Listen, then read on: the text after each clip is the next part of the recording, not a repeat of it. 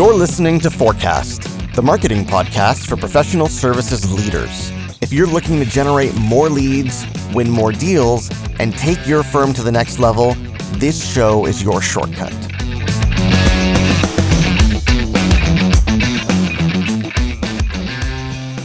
Hey there, folks. Welcome back to the show. I am your host, Ahmed Munawar, founder and chief marketing officer at Boutique Growth, where we help professional services firms build actionable marketing plans so they can generate more leads and win more business. In this lesson, we're going to look at the 5 calls to action that you can make on your website. And if you missed the previous 2 installments in this series on websites, you want to go back and check those out at forecast.fm/website. In part 1, we talked about a 5-step process that you can use to turn website visitors into leads. And in part 2, we looked at the 4 most important pages on your website and how you can optimize them to generate more leads from your website. And finally, now in this 3rd and final installment, we'll look at 5 specific types of calls to action that you can use to get people who land on your website to take action, to do something that indicates that they're interested in working with you. Now, before we get into that, if you haven't yet joined us inside our free course on the 5 Ps of lead generation for professional services firms, that is something you're going to want to do pretty soon. Inside the course, you will get access to 5 videos where I'll walk you through the process of generating a flood of new business for your firm. The crash course is 100% free of charge, and you can get immediate access over at 5leadgen.com, and you can spell out 5 or use the number, either one works. That's 5leadgen.com.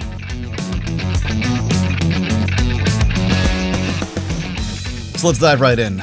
The first call to action that you can make on your website is some kind of a download.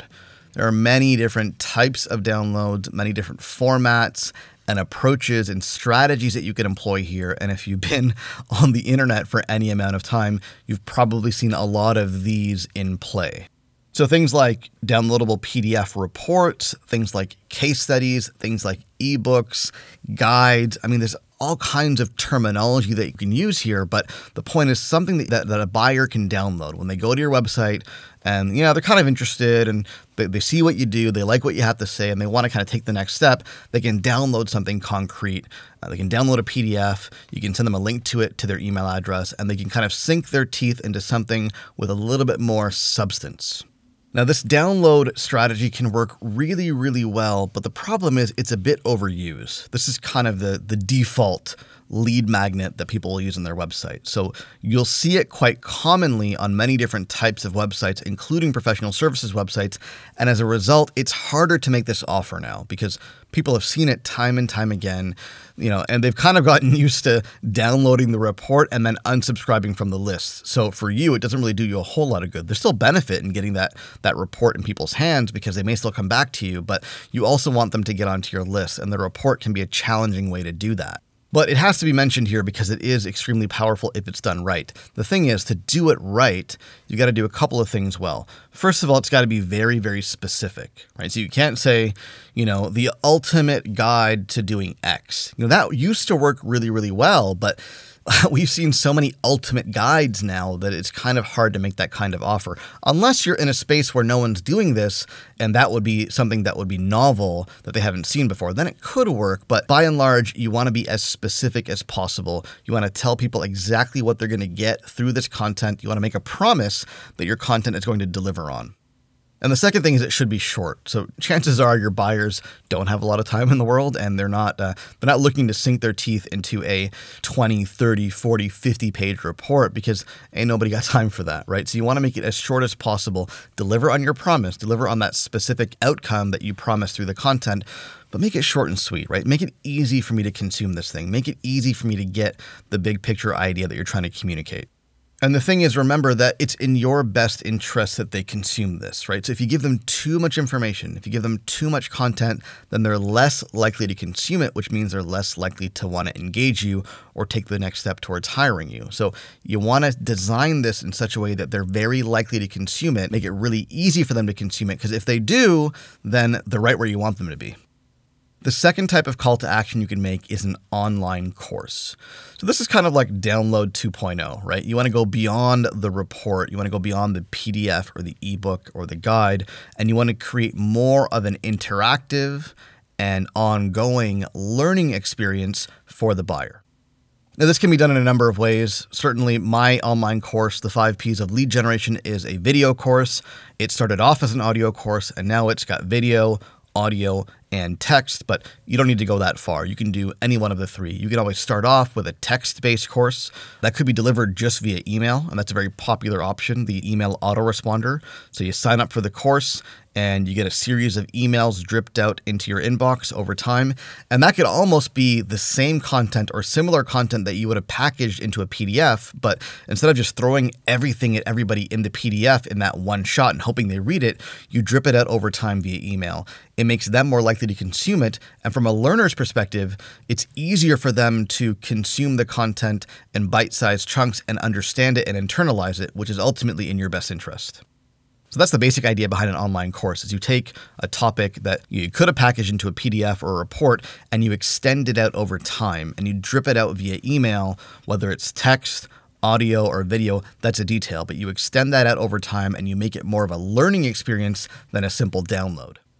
One of the big benefits of this online course approach is that if somebody downloads something or opts into your list, then instead of just showing up in their inbox once, you now have multiple excuses to show up in their inbox because you're following through on the promise that you made them. Now, the way that you want to approach building an online course like this is think about what's the one topic that your buyers would most likely respond to. That they're thinking about it, they're interested in it. It'll create some top of funnel awareness for you, but also what's the topic that will educate your buyers to want to do business with you. Chances are you can educate your buyers on a lot of things. You could teach a lot of different things, but all topics aren't created equal. There are some topics that are critical to your approach, critical to the way that you do things, that once buyers understand those topics, they understand those concepts, they're in a position where they're ready to make a buying decision that heavily leans towards you. And that's what you want to focus on in an online course. The third type of call to action is a resource library or some kind of membership offering.